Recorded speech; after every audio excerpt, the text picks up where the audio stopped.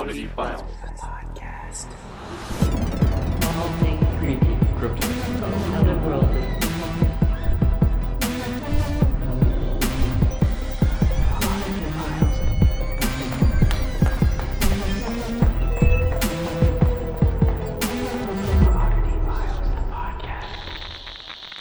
We're in the dungeon Again. again. It's been a hot minute, right? Has it? Like What? 2 I don't weeks? know. I feel like the past 2 or 3 weeks have been like 3 days worth. Yes. Like it's just flown. Ever since GalaxyCon, I feel Yes. like it's Yeah. been 2 days, I agree. but it's been 3 weeks. It has been. It really has been 3 weeks. When does this shit stop? I mean, Never. I can't complain. Life's good. It's really good. Yeah. And yeah, so you're listening to Oddity Files, the podcast. And I'm Kitsy Duncan. And I'm Clayton Abbott. And we've got DJ Jimmy wah wah on the ones and twos in the corner over there. What does the ones and twos even mean? I think it's the two, like the turntable thingies? right? Am I making that up? Sounds right to me. Okay. Well, it sounded It's probably super extremely fancy. wrong. Yeah. Oddity Files crew at Gmail. Yeah, let us know. We are a paranormal podcast where we talk about weird, creepy, spooky, otherworldly. Oh, he was taking a drink. Let's try that again. Weird, spooky, creepy, and otherworldly items we find on the interwebs. And we tell you about them because we think they're fucking interesting. And you know what? You think they're fucking interesting. Most of the times they are. Yeah. And if they're not interesting, they're at least fun to say. Absolutely. Absolutely. Like last week. Like mini ha ha ha ha or whatever the things. George's Nessie. That's what George's I'm going Nessie. with. Totally. Yeah, but that's what we do. We try to keep it not totally creepy, always sarcastic, Always. and sometimes funny. Mm-hmm. Yeah. So that's what we do. I got a lot of emails this week. Did we really? Yeah, I forwarded one to you that was Yes. specifically to you. I saw that one. And then I don't have any paranormal in the news, but this is very interesting. It was sent by Darcy. She says, "Hey guys, I just got done listening to the newest podcast episode. Like always, I loved it. It's really interesting that you guys mentioned the story of Elsa Lam, or Elisa Lam. Words are fucking hard. I listened to another true crime podcast that did an episode on her, and in that episode mentioned a very paranormal theory on her behavior, which I had never heard of.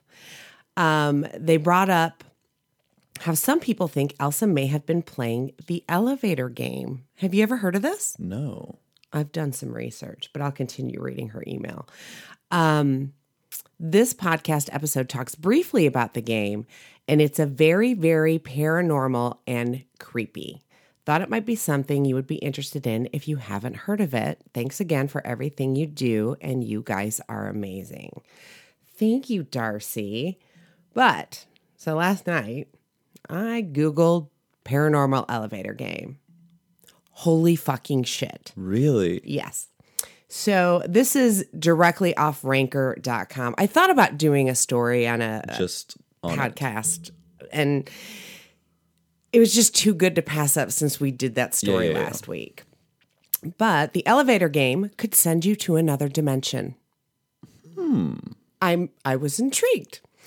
So, creepy paranormal games alleging to grant you access to the spirit realm have existed for centuries. You've got Bloody Mary. True. You've got Stiff as a Board. You've got Ouija boards and seances and all of the things and The above. all of the stuff.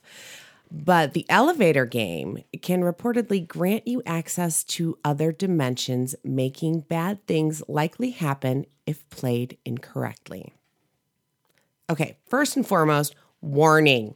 Do not try this at home, kids. And we are not responsible. if We you do. are absolutely not responsible, especially the ones and twos.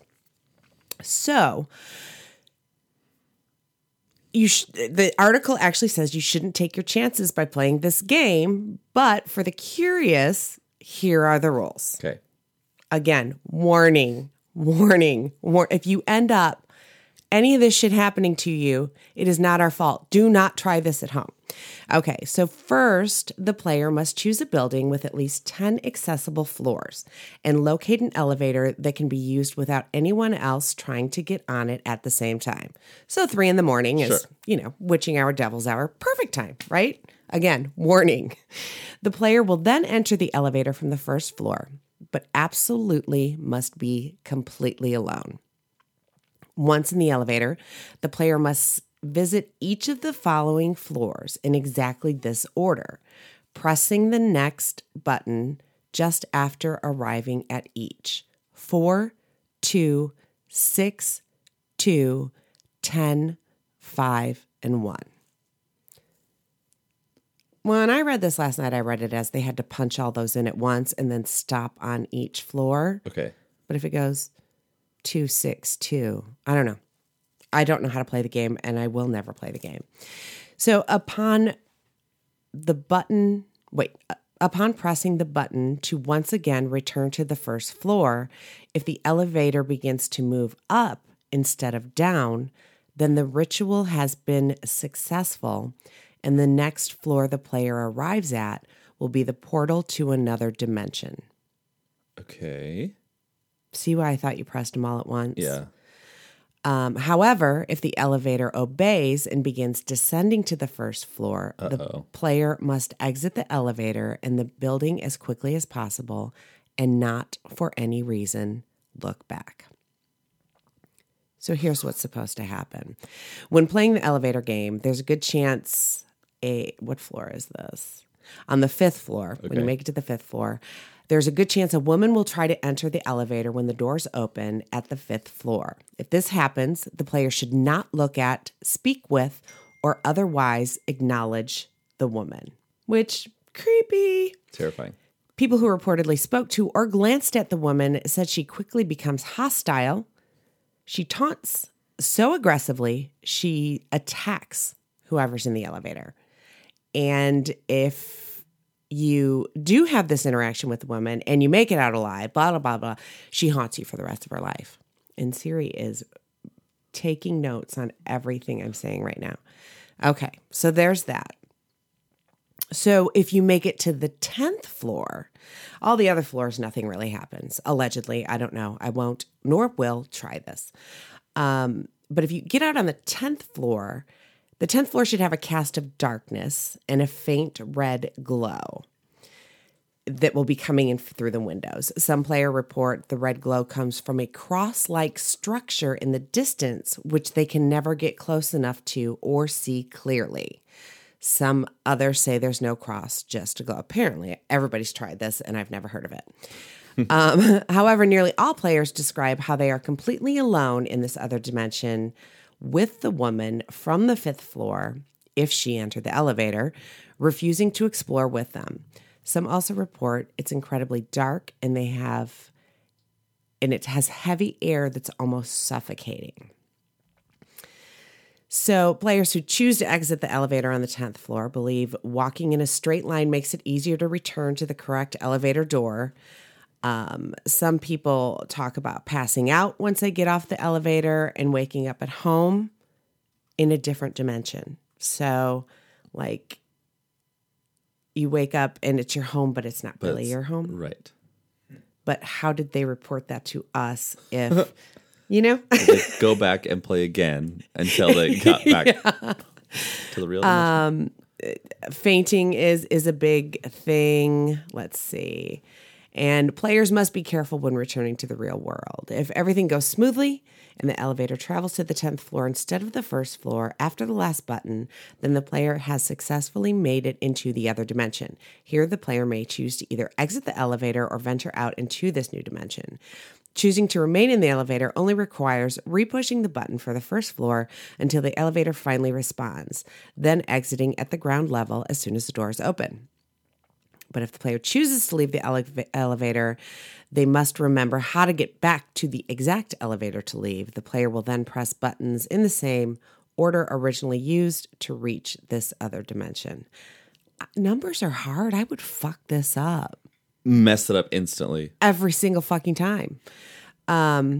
After pushing the first floor button for a final time, the elevator will attempt to return to the 10th floor. So the player has to repeatedly press any button to lower than the 10th to return home.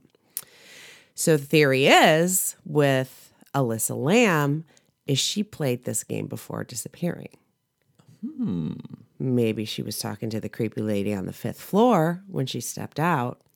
It would explain why she had all these random buttons pressed on the elevator. Right. I don't know. It's super interesting because they say sometimes when you pass out, you end up still on the 10th floor, but you think you went home or something like that. So maybe that's how she ended up in the water tank. I'm so confused by how she ended up in the water. I don't either. I don't know. It's a huge conspiracy theory, obviously. Yes. We've now delved into conspiracy theories. But it was still super interesting that I had never, ever heard of this before. Which, and you would think, because we stay in hotels all the time. All the time. All the time. And I'm really surprised that no one's ever brought this up to us. I know. And it usually has more than 10 floors. Will we try it? Fuck no. Just in case. Just wear a GoPro and then try it. Yeah, well, I swear to you, if the 5th floor opened and there was an old lady there, I would drop kick her. Yes, and then be press taken one. to prison because I drop kicked an old lady. I know. What are the chances that And she's just like, it would just be like some regular old lady? right, like getting up for an early morning flight. Exactly. And That I would just be our punch luck. her in the throat. In the throat. She just says like, good morning. And I just, bam. Bitch, get out of my way. And then Take me to the 10th floor. Press a 1. Oh, Lord.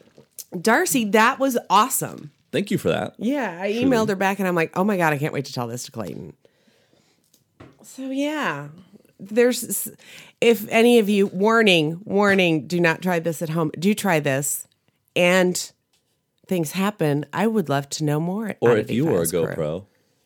Did you say if you were a GoPro? If you wore a GoPro, if you did it and wore a GoPro. But would a GoPro actually catch the other dimension? I don't know. How does that work? Worth a shot. I'm super intrigued, totally terrified, and I want answers. I don't So know. weird. Anything creepy going on your cruise? Any? No, nothing really creepy went on. However, something's back. What? Something's back. What is back? The raccoon. Oh, shit. I thought you were going to say Walter. No, I would actually prefer Walter. At this point. Literally got a notification on our Ring cam and the little bitch is back. Oh, no. And so we go and look up like in the part of the ceiling where it got in last time that they like resealed. Yeah. And it like somehow managed to like rip it all back. Oh, my gosh. Crazy. So Terminator raccoon. You know, when they took the raccoon away, it went, I'll be back. literally. And we took it. It had to go over like 8 busy roads. Like Oh it's my not like God. it was across the street. It was like 5 miles away. And it's the same one. Has to be. Has to be. I mean, if it knew to get in where they and it's the sealed exact same place that it was last time. So this morning I was like Googling stuff. And apparently like one of the best ways to get rid of raccoons is just like really, really loud noise. And some people like leave a leaf blower running like in their attic it up. Oh, just to like, yeah. because it hates it. So we took our Alexa upstairs and turned it on 10 and played heavy metal I knew you were going to say that. and left the house. So we currently have heavy fucking metal genius. music playing. And your neighbors are like, the fuck is going on at their house? The raccoon, just I'm imagining it like with its little tiny paws over its ears. Like Get I me finally outta got back home. Oh, God. So literally I was like, Alexa, play heavy metal. Yeah. Back you in the all 80s, wonder that's how why- they would torture people, so it should work. Literally. If you guys are wondering why I'm whispering the device's name, it's because we have one in the dungeon and she always interrupts us. Always. I had something weird happen. I'm still freaked out about it. Chris was there when it happened. He thinks I'm fucking crazy, but he thinks I'm crazy anyway. So Chris and I walk out on the back deck at night, and all of a sudden I hear like something knock on the structure of the deck. I mean, I could hear it, and I heard it knock, and I was finishing up possibly reading the email that I had just read you before I turned on the flashlight on my phone and went to check it out. And then I'm like, what the fuck was that? I'm looking, I don't see anything. And all of a sudden I go, Bigfoot, is that you? I hear the same fucking knock in the woods. Not even fucking kidding right now. And Chris was outside with you. Yep. I said, babe, it's Bigfoot. He came for me. You're in trouble. Did he hear the knocking too? Yeah. He couldn't not have. I think he chose not to acknowledge me. And he like heard it on the deck. Yeah. Yeah. I said, what the fuck was that? He's like, I don't know. I think a lot of times he chooses to say, I don't know, so he doesn't have to like think about it. 9 times out of 10. Because like when stuff was getting weird around the house there for a while, I think he had to tell himself like, I don't know, to just... Yeah. But now he'll say when she brought that ghost back with her. I know. Well, now that it's gone. Yeah. But I've been seeing all these, what's that monster show you brought up that the Travel Channel's putting out here soon? Yep. I've decided I want to party with those guys. They look like a blast. They probably are. Oh, yeah. They're just a bunch of rednecks with I their was Duck say, Dynasty it's probably beards. like a mixture of like Duck Dynasty, Moonshiners. Literally. And the, like, what was it? Like Finding Bigfoot or the one where like the team went out. Mm-hmm. And they'd always do those crazy calls. Like, oh, yeah. But that's all I know about Bigfoot is he knocks on things, which makes entirely zero sense to me because I don't know. But yeah, 2 things. Bigfoot's coming for me. Fucking finally, I've been waiting. I have a hug, just waiting for him. And 2, I want to party with those monster boys. maybe we should set out the game cam one night in your woods. Oh, it's still at Waverly. Oh, perfect. We'll be there tomorrow to pick up the pups. Oh. So we can just swing through. Oh, perfect. Yeah. I'll give you her email or phone number or something. Okay. But she lives there. So Perfect. yeah. So that's about it. We're not going to capture anything except deer. We're not. But why would deer can't knock on my deck? I mean, it's a pretty large structure. True. And where it knocked was where it goes off to the yard on the side there by the stairs. So I don't know. I'm going with big feet because it makes me happy. That's crazy though. It is. Did you like feel it a little bit? Yeah. What? Yeah. And then the same, just one single knock, like on a tree out in the woods. I can't believe Chris was as calm as he was. Oh, Especially with the knock on the deck. Like, I understand out in the woods, but like... Yeah. I don't know. I mean, there's been some construction going on under my deck. Okay, but not... But not that. Not at night. No, not at night at all. And there was like a 2x4 under the stairs, but I looked at it. It hadn't moved. It hadn't been knocked over because that's what I assumed it was at first. That's why I didn't get up right away and look. Had I probably would have seen Bigfoot. What if he took that board And that's beat what me you to heard? death with it? No, it was still there. and then like went out to the woods to like use that on his home? It's like, I'm kind of jealous what she's got going on under the deck. I'm going to try that. Oh, shit. So we do have an announcement. We will not be doing a podcast at Horror Hound this year, sadly. Well, I mean, this time around. I guess we did do one this year already. Right. But we're going to be in Salt Lake, and we just couldn't find a flight that would work to get us back in time timing to is- actually do it. Being mountain time going the opposite way, Yeah. it's a lot more difficult than doing it the other way It around. is. And the one that might have worked, if there was any kind of delay at all, well, one, we wouldn't have gotten any sleep. And at been all. stressed. The fuck out. And already like I'm assuming that we'll have like a pretty low tolerance level at the end of that weekend. Yeah. Just like with how busy it's going to be. Yeah. So imagining the both of us rushing through an airport that we might like be delayed or miss. Oh, yeah. Someone would die. And it has to suck to be these two after a live podcast because all I do is beat myself up out loud about it. Could you imagine how bad it would be after that? know. You'd be like, bitch, shut the fuck up. I need some sleep. I'm going to sleep now. Yeah. You just cry into your pillow. It's fine. My gosh. Well, I have a story that I've been meaning to do for a while. Sort of. Sort of. Yeah. Intriguing. Who? Do I go first? Oh. It's like Work. you're psychic. So, I know Kitsy knows, but listeners might not know. My mom grew up in a town called Natchez, Mississippi, which is this southern little antebellum home. It was the first colonized city on the Mississippi River. And Your as mom we know, swears the whole place is haunted, right? a lot of people swear Yeah. this. So I was just going to do the city, but I'm like, I would have to have an episode to myself with no paranormal in the news or anything. Understandable. Because all these locations that I was finding, it wasn't just like, oh, blah, blah, blah, blah, blah. It was like novels and novels. Oh, wow. That's nice, though. Yeah, super haunted. You can do a series. We need to go. Book us. So, and you've probably heard about it, but maybe not to the extent. King's Tavern in Natchez, Mississippi. I don't know. Sometimes known as like the Devil's Punch Bowl. No. So the King's Tavern is a over 230-year-old structure still in use today.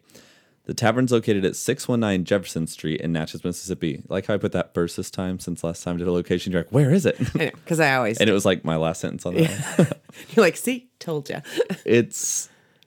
What I think is like a more upscale bar and grill, which is fitting because that's exactly what it was in the late 1700s. Oh, neat. So originally King's Inn was intended to be a blockhouse for Fort Panmure, but because there was not a local sawmill, materials had to come from other places. So many of the structures built during this era were constructed from beams scrapped from old New Orleans sailing ships, which were brought to Natchez via mule. Crazy. They were way ahead of their time repurposing wood. Absolutely. Upcycling.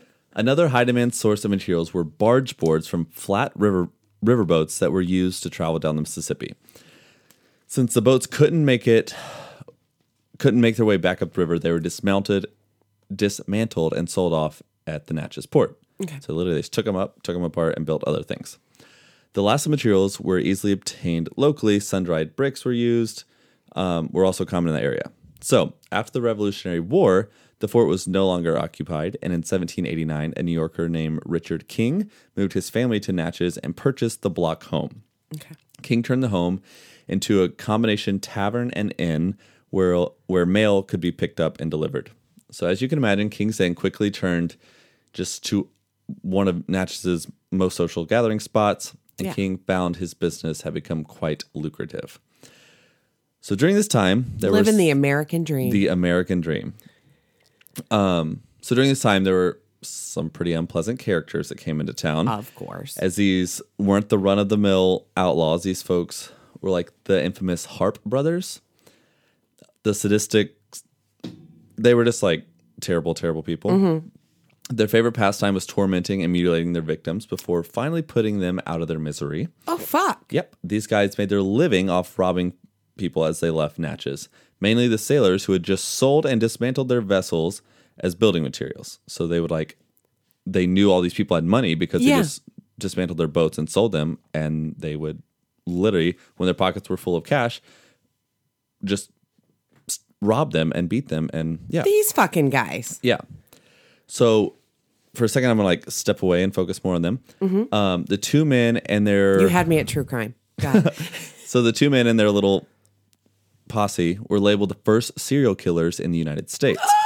So when the Revolutionary began, these two joined up with the Tory rape gang.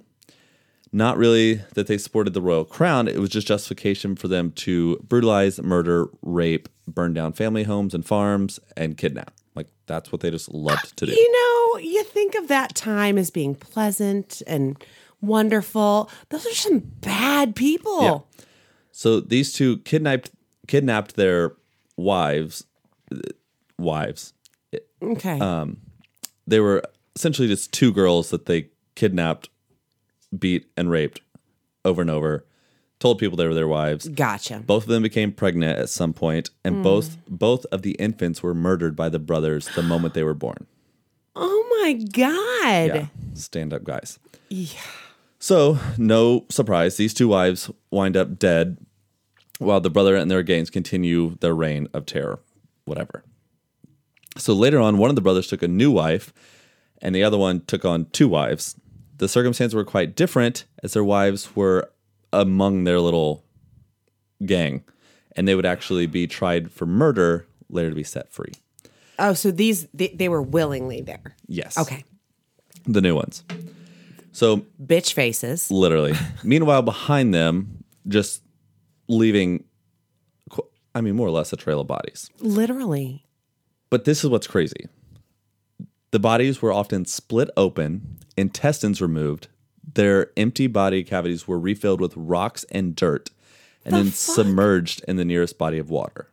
And that's how, everyone knew, oh, it's this gang. So sadistically, my brain thinks that's fucking genius. But that's fucking horrible. Terrible. Yeah. Yes.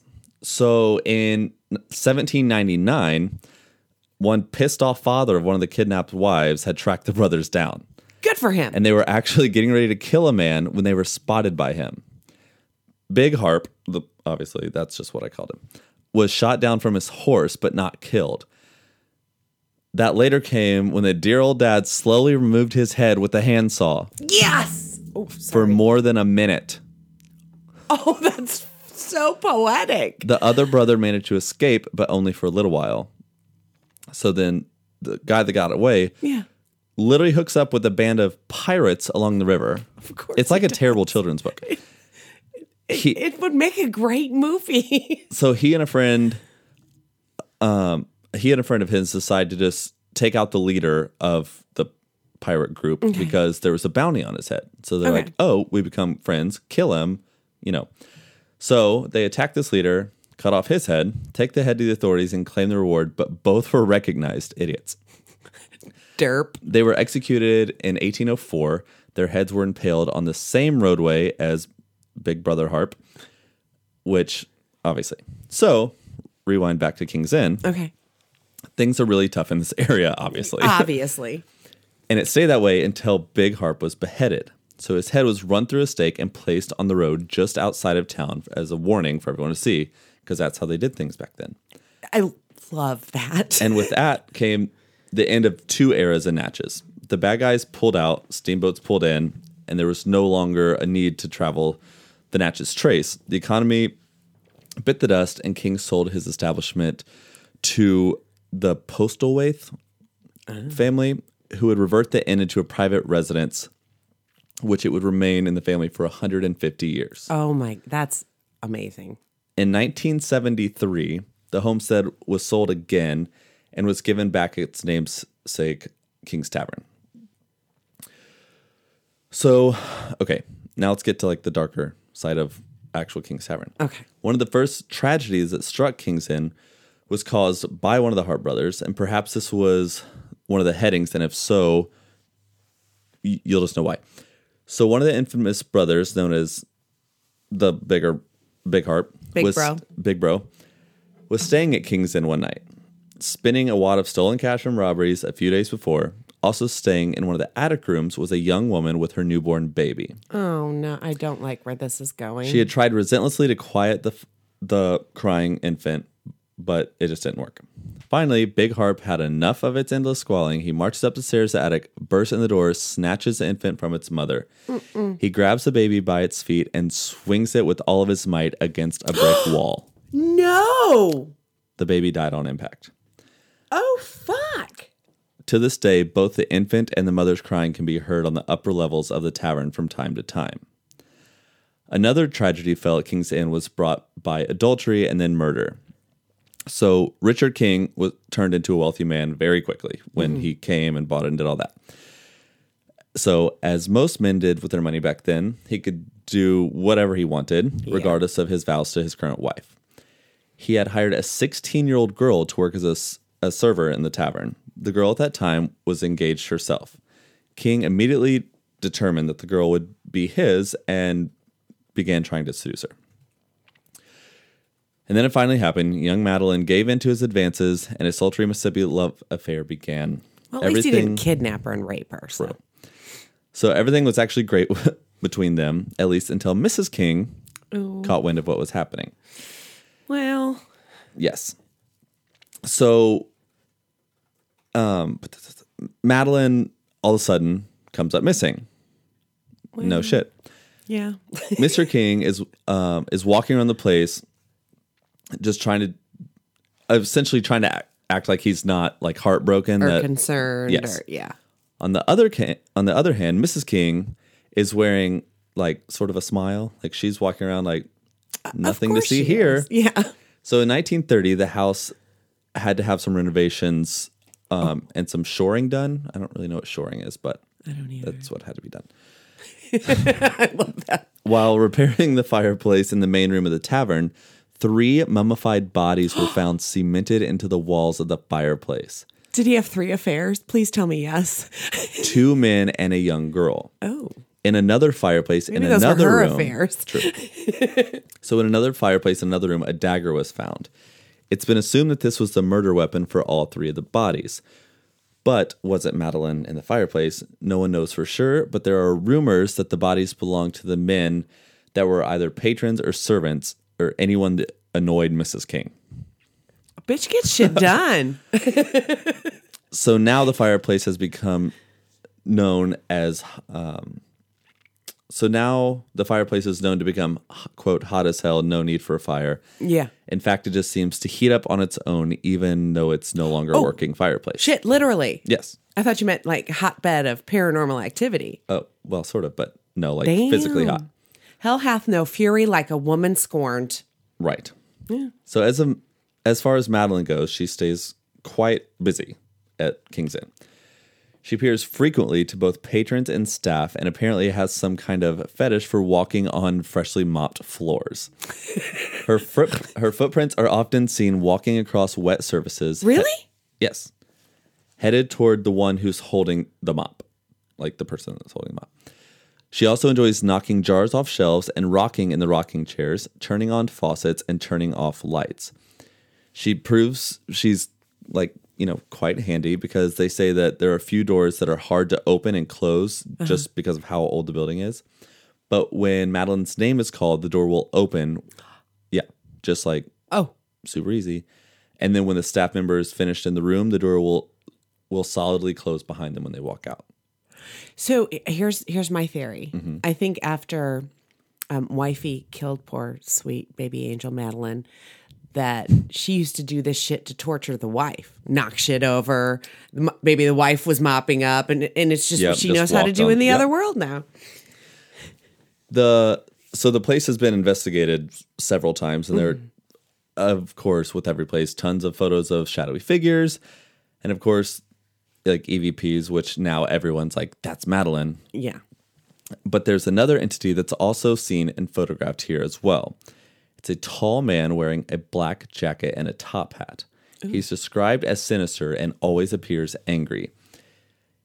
He's got a thing for showing up in pictures when people are posing in front of the fireplace, where the same fireplace where the bodies were discovered. Oh. He also likes to throw things, mainly dishes. People say all the poltergeist activity. Right, that when they see the tall man, they feel a tightness in their chest and throats. To this day, no one has ever been able to identify any of the ghosts seen in King's Tavern other than Madeline. All I'm saying is that Oddity Files really needs to take a field trip Literally. to Natchez, Mississippi. Please. Yeah, so crazy. I mean, we just need to find time, but I'm down. I know. Like literally down. That's amazing. A little true crime, a little conspiracy, some construction notes. Yeah. Things we have to learn how to do. Shoring. Shoring. I'll let you know. Yeah. But wow. Yeah. So bodies crazy. found in the fireplace in the 30s? What? And those outlaws, I guess, is what they were called back then. I thought all the bad shit happened in the Wild Wild West. Not in Natchez, Mississippi. Yeah. It's just, I mean, if you think about it, I'm not saying it's smart on their end, but when these guys would bring their ships up, it is sell it all off. Yeah. And they just have all this cash. I mean, if they were going to rob somebody, it was going to be them. And like the original serial killers? Yes, please. The baby thing is a little much. It's a lot much. But a lot of it is a lot much, especially while it's genius the way they would dispose of the bodies. Right. ugh. I know. You know? Well, but like, shame on them also. Well, at least Little Bro for becoming a pirate, killing the main pirate, and then trying to like get away with it. It's karma. Like he wasn't tried for a ton of stuff on his own. Yeah. Oh, and you know, badass daddy chopping the The head dad off. Yeah. with a handsaw. Fucking brilliant. I love it. Why isn't that a movie? I don't know. They could even like excuse me. They could even make it like in this day and age, just kind of tell the story a different way. I'd fucking watch it. I'm just saying. I don't know. My story was another email. I didn't have to do anything this week. I did write the story, but my story is the Greenbrier Ghost, and I need to take my glasses off. First off, thanks to listener Jess for sending this in. She writes, "Hey y'all, I think Kitsy said something on a recent episode about wanting to do true crime / paranormal combo stories. Look at us on the same page, or you and Jess anyway. I came across this story just now, and I'm pretty sure you guys haven't done it already. If you have, sorry, my bad. Quote, and it goes a little something like this, unquote. On January 23rd, 1897, Elva Zona Heaster Shue, Whoa. we're just going to call her Zona from here on out, of Lewisburg, West Virginia, a bride of 3 months was found dead at the bottom of the stairs leading to the second floor of a log house where she lived with her new husband. Her body was discovered by a neighbor boy. He was 11 years old who did chores for her. The young boy, whose name is Andy Jones, ran home to his mother to find out what to do next. Then he ran to the blacksmith shop where Zona's husband worked to let him know what had happened to poor Zona. Shue, her husband, was devastated and ran home. He held his dead wife in his arms, inconsolable. He screamed for someone to call the local coroner, Dr. George W. Knapp, and the whole time Shue held his wife's lifeless body in his arms, devastated. When the coroner arrived, he gave Zona a quick examination and said that she died from an, quote, everlasting faint, unquote, which I guess was just their fancy way of saying a heart attack back then. An everlasting faint. Oh, you know, I was texting with our friend Corey the other day. I had a panic attack recently at a show, and he called it a spell. And so now every time he tells me not to have a spell, I send the most dramatic fainting gif ever. You know, I really just thought there was going to be so much more fainting in adulthood. In quicksand, there's neither. Because of like how old school movies made it seem. Absolutely. Or 70s action like Bionic Woman and shit. Everybody was caught in quicksand. All the time. Everybody had to be rescued. I don't know. There's a comedian, Natasha Leggero. She has a part where she's like talking about how women in like the 30s and 40s had it so easy because if they didn't get something they wanted, they just fainted. They just faked a faint. Yes. Threw their hand on their head and fell back at some point. And there was always like a nice like chaise lounge or couch. Oh yeah. Of course I'd end up on like marble tile. Down a flat. Bleeding. An everlasting faint. Yeah, exactly. You just try to be dramatic and die. Literally. That's my life. The body was prepared for burial, with the heartbroken Shue assisting in the preparation of her body for burial. He even placed her in the casket himself, always handling her head in a very loving manner. He placed a folding sheet on one side of her head and an article of clothing on the other side of her head, which he said would make her rest easier. In addition, he tied a large scarf around her neck and explained tearfully that it had been Zona's favorite. Oh. Slightly suspicious. Zona was taken to the home of her mother, Mrs. Mary Jane Heaster, for the viewing. When the casket was opened, she always remained at the head of the casket, and the next day her body was buried in a little cemetery on the hilltop. Nothing more was thought of the death other than that usual for a sudden death of anyone. About a month later, Zona's mother starts talking to the neighbors, saying that Zona's ghost was visiting her for the past 4 nights in a row. Zona's ghost had a message for her mother, And the message was that her husband had murdered her. Oh. And she needed to set the record straight. Zona said that Shu had been abusive and cruel to her during their short marriage.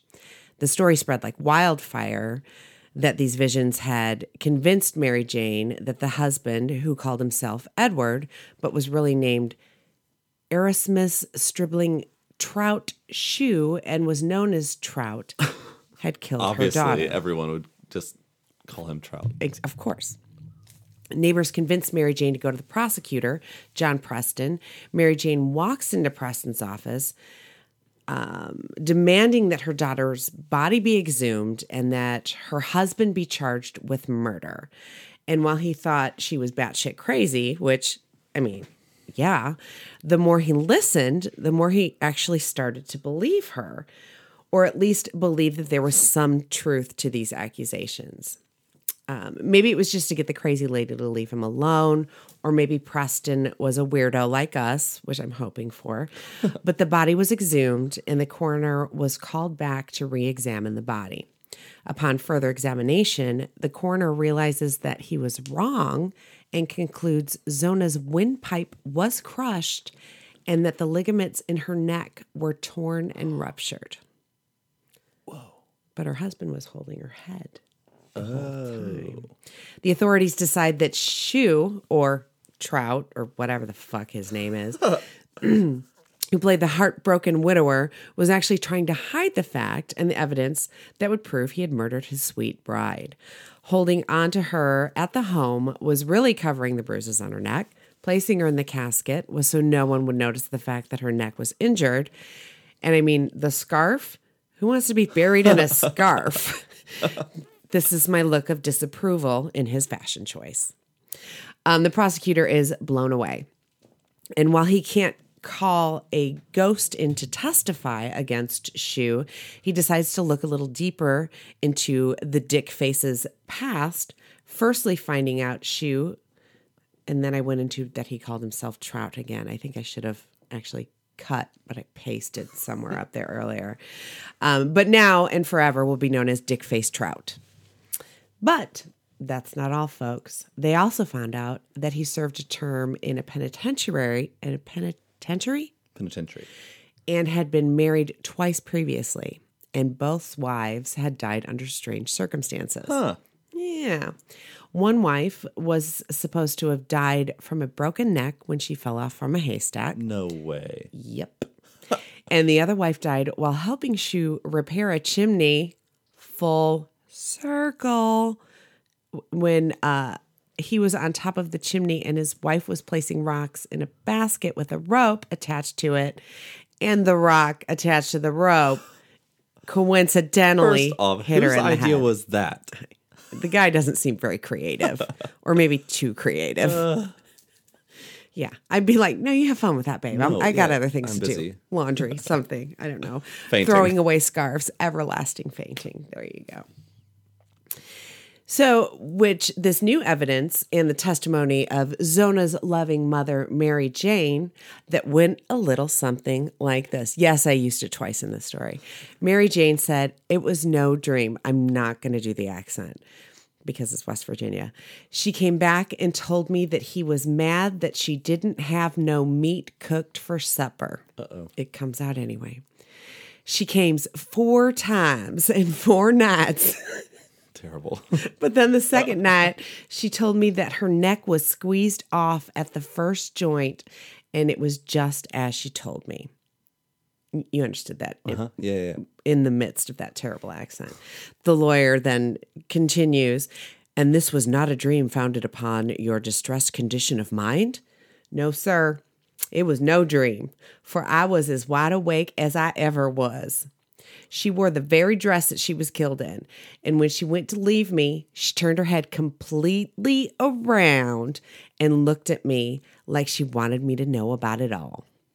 The lawyer then continues, when you insist that she actually appeared in flesh and blood to you upon 4 different occasions, yes, sir. Excerpts from the trial. Dun, dun, dun. An investigation into Shu's background revealed that apparently I forgot to cut in some spots and then did paste. So on June 22nd in 1997, the jury returned a verdict of guilty after 1 hour and 10 minutes of deliberation. The accounts in The Independent make clear that Trout was convicted of the murder of his third wife on circumstantial evidence and not because of a, quote, ghost's testimony. He was sentenced to life in the state prison following a failed lynching attempt a few days later. He was taken by train to the state prison in Moundsville, where he died on the 1st of March, 1900. I don't know how I didn't realize that they tried to hang him and it didn't take. Don't you just keep trying till it takes? Did you originally mean 1897? Yeah, did I say 1997? Yeah. Because I was really confused for a second. I was like, wait, this... Log home. Yeah, this doesn't seem right. Yes, 1897. And funny story because I think Darcy had put in the wrong years and came back with a corrections corner and said, so funny. I mean 1897. Anyhow. Mary Jane said that Zona never visited her again after the conviction. And to this day, the border of Zona Hester Shue, the case, the border. I just wrote this like right before you guys got here. To this day, the case of Zona Hester Shue is the only one in U.S. history where it's said a ghost helped convict a murderer. A state highway marker several miles west of town sums up Shue's amazing story. It says, interred in a nearby cemetery is Zona Hester Shue. Her death in 1897, numbers are hard, was presumed natural until her spirit appeared to her mother to describe how she was killed by her husband Edward. Autopsy on the exhumed body verified the apparition's account. Edward, found guilty of murder, was sentenced to state prison. Whoa. Yeah. Wait, he died after In prison. 3 years there? Oh, yes. Dang. Someone came for him. Okay, I really wanted to make a topical joke about... Yep, I know. I can't do it. Anyway, not going to go there. But yeah, crazy. Super crazy. I had actually seen this on Mysteries at the Museum, and I had forgotten until I went to look for videos on it and found the Mysteries at the Museum section on Well, apparently, Travel Channel. Ghost Adventures has been to King's Inn. Then I've seen it. That's why I was like, you've definitely seen this. But totally. one, we had like 3 kind of crossovers in our stories. Literally. The like multi-topic, Yeah. the fireplace, Yes. and there was another one. True crime. True crime. Totally. Look at the good we do. This is what happens when we don't record for 2 weeks. I know. Totally. Speaking of recording, I was in Chicago last weekend and saw a good friend I hadn't seen in a minute. His name's Robert England. Oh, yes. Did you know he has a new show coming out on the Travel Channel? Not until you told me. I'm so excited. I'm at the Travel Channel website right now, and I should know. It's going to be called Shadows of History. Ooh. And he's super excited about it. He said that it's going to be kind of like Mysteries at the Museum, but all the things that happen that he talks about on his show are things that have been in print in the newspaper. Oh, whoa. And I don't want to give any spoilers away, so after we're done recording, remind me to tell you his Bigfoot story. Oh. So good. But I asked Robert if he had any paranormal stories. And damn, this man can tell a story. Well, one, his voice is just like, Oh my God. It should narrate most things in life. Literally. I just changed my Waze app to speak as Cookie Monster, but I think I'd like it to speak as Robert England. But anyway, he has a story. You want to hear it? Yes. Let's go. Well, let me preface this. This is Robert England speaking. Let me preface this by saying that my concept of the spirit world or of ghosts has to do with the inherent electrical energy that's in all of us. Literally. So that if a woman, an old woman, spent years and years in an attic bedroom very ill and suffering, that room could hold her energy after she's passed, and people going to visit that room or buying that house would feel that and sense that energy and that pain that she endured in that room. And here's my story, and I learned this at a very young age from my mother, chain-smoking, martini-drinking liberal who was very pragmatic and not spiritual.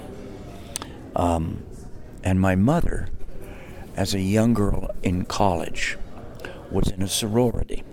And there was a great flood in Southern California in the 1930s. And this is why our rivers are now all sealed with concrete and things like that, because huge portions of Southern California flooded. And my mother was in the foothills, Glendale, Pasadena, Southern California adjacent, at her sorority house. And the floodwaters had come, and they were devastating. And my mother was there with some of the other girls, and they were up late listening to the radio for reports. The police had come by and told them to stay put, don't go out. And they did, and they drank coffee and ate donuts and smoked cigarettes until very late. And my mother, being one of the youngest members of the sorority, was tasked with doing the dishes. And at midnight or so, the rest of the girls had fallen asleep, and my mother was finishing up cleaning the sorority house kitchen and having herself a last cup of coffee. She wasn't really ready to go to bed yet. And there was a knock at the door. And she went to the sorority house door and opened it up, and one of the sorority sisters was there, all wet. And her hair was wet, and her clothes were wet.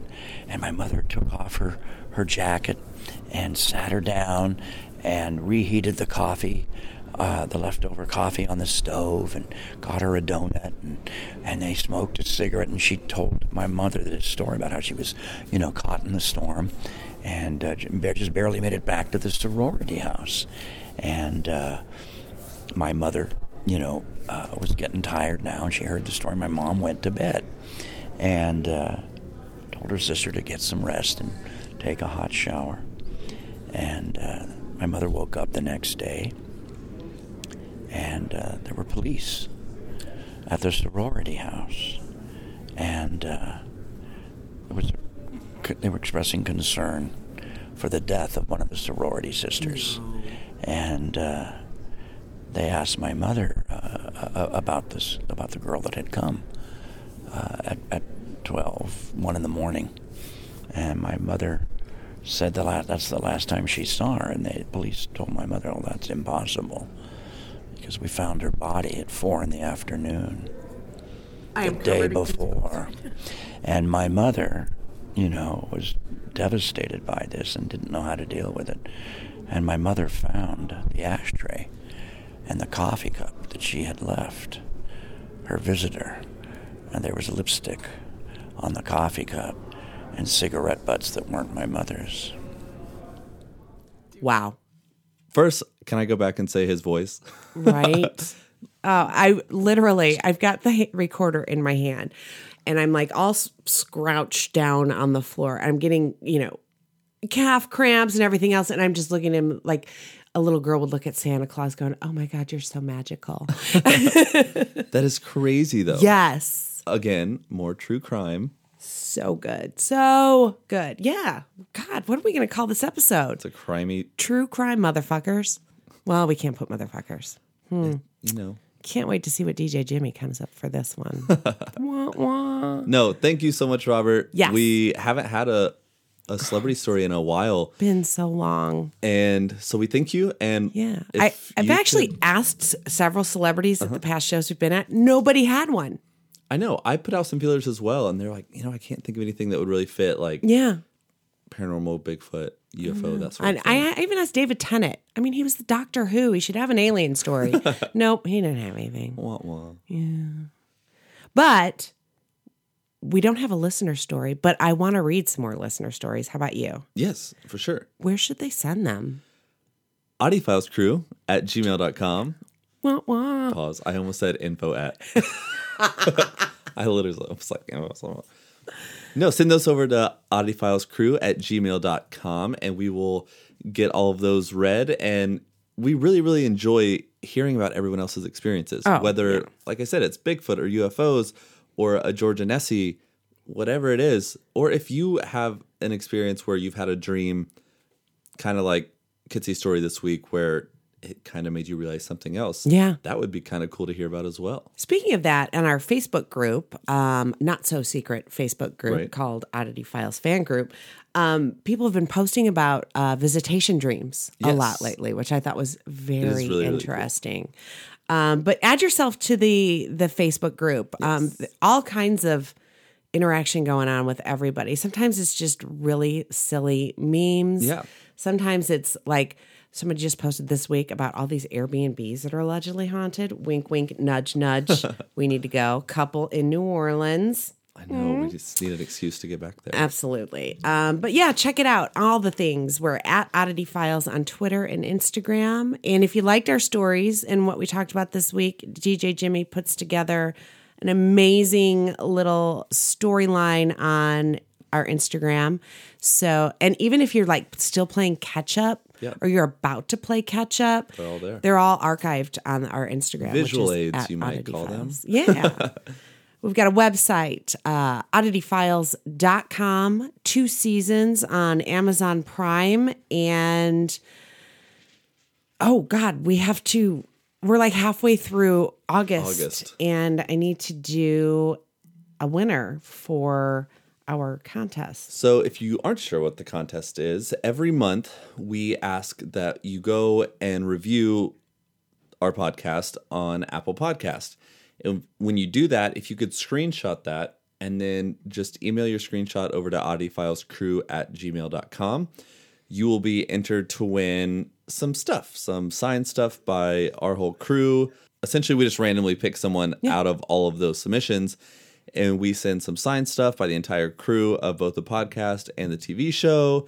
Some other little things that whatever fits that The month. most badass thank you cards, just have to say. They are pretty cool. They are pretty badass. And this month's winner is Jeffrey. Let me open up the email. Jeffrey, I will send you an email because you probably don't want your last name read on air. Or your email address. Yeah. Or His review was, "Hi guys, been listening for a while and just now getting around to reviewing. I know I'm horrible. Anyway, this is one of my favorite paranormal podcasts and I always look forward to the newest episode." And he's binged them all. So Jeffrey, thank you. I'll go ahead and as soon as we finish up here, hit reply, let you know you've won the contest and get your address, and we'll get that out to you in a very timely manner because I actually found envelopes. I have the thank you cards. I have everything together to send out. And I'm going to send it home with you, Clayton. So this has been Oddity Files, the podcast. I'm Kitsy Duncan. and I'm Clayton Abbott. And weird is the new cool. Goodbye. Ghost on.